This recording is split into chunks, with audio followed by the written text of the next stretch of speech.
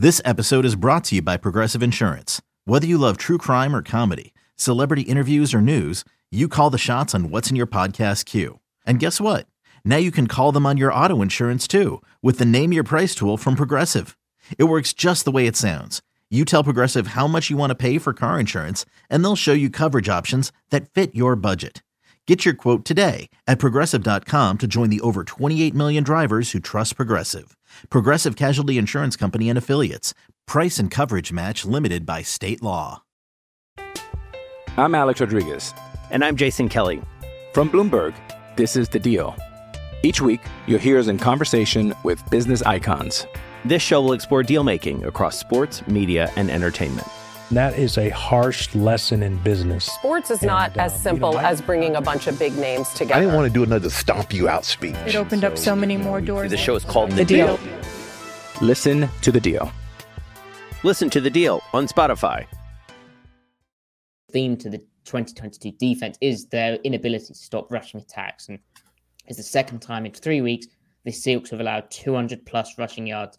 It's also the third time in 4 games that an opponent's rushed it 40 or more times against the Seahawks. And this was a close-ish game. Like, that should not be happening. And it's frustrating, as Griff said, you know, and as you mentioned, Ty, okay, Shelby Harris is out. And so you're like, okay, well, he was a very important run defender, especially in the even front looks. That's a bit of a loss, but they've got Woods and Monet. Like, they should be able to handle it. Okay, yeah. Woods, who was playing a lot of big end in the bare front looks and 5 technique in those looks this game, based on what I saw on the broadcast and what Pete Carroll said.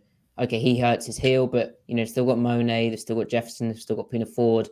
They should be able to stop the run. Like, they're playing more cover 3. They, barring a really bad early 3rd and 10 call, which was just bad scheme, and bad play call, especially for the 2-back look they got presented with. They should have been able to stop that. The run, because they were in middle field close. They had +1 in the box. They were matching the numbers up. They weren't trying to cheat the math too much. They were trying to defend the run, and yet they couldn't. They just couldn't. And I think, yeah, Griff's right. There was some wriggly kind of runs from Foreman, Hubbard, even Blackshear, the rookie, where they sort of managed to get an extra crease. And I think the defense did get a bit tired, and they weren't helped by the offense doing almost nothing in the second half. But man, so Griff, you were saying there's a lot sort of, I don't know where you want to take this, but I'd be interested in your thoughts, because you're saying off air about the coaching staff and on the defense, and your take on that. Pete Carroll said he needs to do more, but I'm not sure what more he can do schematically. What's your take? Well, I think schematically, I mean, we can just kind of go back to some of the stuff that they did last year with a lot of more line. Again, we talk about every week, they do some of it, but just more line movements, more what are effectively run blitzes. Maybe they did, and when we go back and watch the tape and we can really digest it, but it kind of makes sense that they fall apart in the second half compared to the first half, because if they remain static, then different types of runs can hit you harder. I think maybe at one point they played some too high and they were in their even front, and then gap started hitting them like counter and trap runs, but then it was cutting back.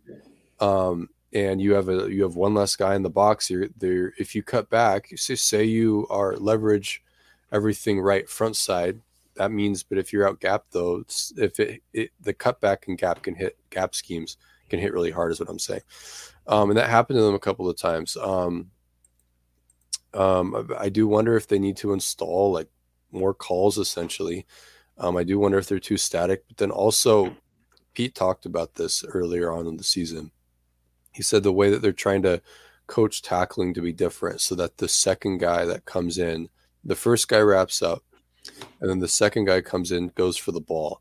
And I wonder if that's why they're not bottling up as many of these tackles, because they have, in the front 7, they mostly have the same personnel. And where there are differences, you could argue, at least on paper, they felt like upgrades. And they have more missed tackles this year than they did all of last year. They were one of the better tackling teams last year.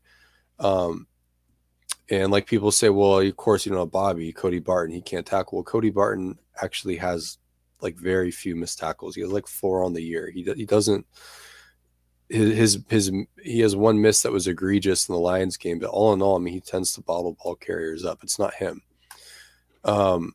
So I really do wonder, is it like the way that they're teaching gang tackling and stuff?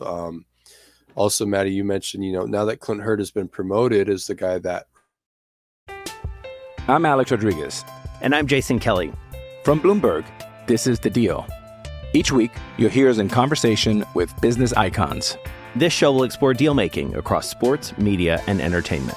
That is a harsh lesson in business. Sports is not as simple as bringing a bunch of big names together. I didn't want to do another stomp you out speech. It opened up so many more doors. The show is called The Deal. Listen to The Deal. Listen to The Deal on Spotify. Replaced him, who was an assistant last year at defensive line, is maybe he has something to do with it. And I have no idea. There's no way we can say that right sitting here. But like Poona Ford has regressed this year, and he did regain himself a little bit. But like, why is Poona Ford regressing? He's not Al Woods. He's not 35. It would make sense for Woods to regress, but why is the young guy regressing? Right? It doesn't make sense. That's by the way, Damian Lewis is the assistant defensive line coach / defensive tackle, interior defensive line guy. He's his third year on the staff. Yeah. And, after all, what got them, when they did rebound for the beginning of the season, what got them back on track was reverting to what they did last year. Mm-hmm. And that's Pete Carroll stepping in and saying, okay, I'm running the show a little bit more hands-on now.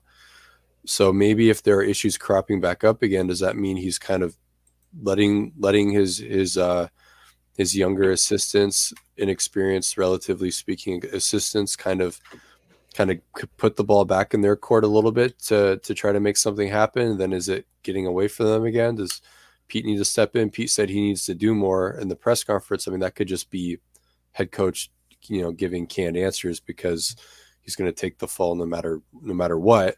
But maybe is that actually indicative of something behind the scenes? Is he giving them, I don't want to say too long a leash, but is he delegating too much? Does he need to reinsert himself? I don't know. But I don't know. That's my open-ended rant. No, good rant. Probably difficult to know what the actual answers are, but the good thing is this 5-game stretch, like they're playing against real teams. Like what's so disappointing about this 4-game 1-3 deal is all of those games were against teams with records under 500.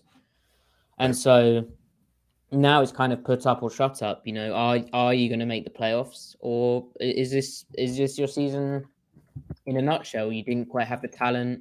Maybe your coaching staff in year one of Hurt being a play caller, in year one of the new kind of system and new coaches all working together. Maybe it wasn't quite good enough, but now their schedule is tough. Like it's really, really tough. Like there's no easy games, and heck, they've struggled with the supposedly easy games. But you've got the Rams, which I guess is the easiest game to end the season. But 49ers look formidable. Won again, blew out the Buccaneers. Win in a game which you kind of hoped the Buccaneers would drop. Then you got the Kansas City Chiefs on Christmas Eve, which could ruin Christmas because their offense is absolutely red hot. And then you got against the Jets, which they're a legitimate team with a really good defense, and they'll probably run the heck out of the football, especially if Seattle has similar difficulties to what they've had. So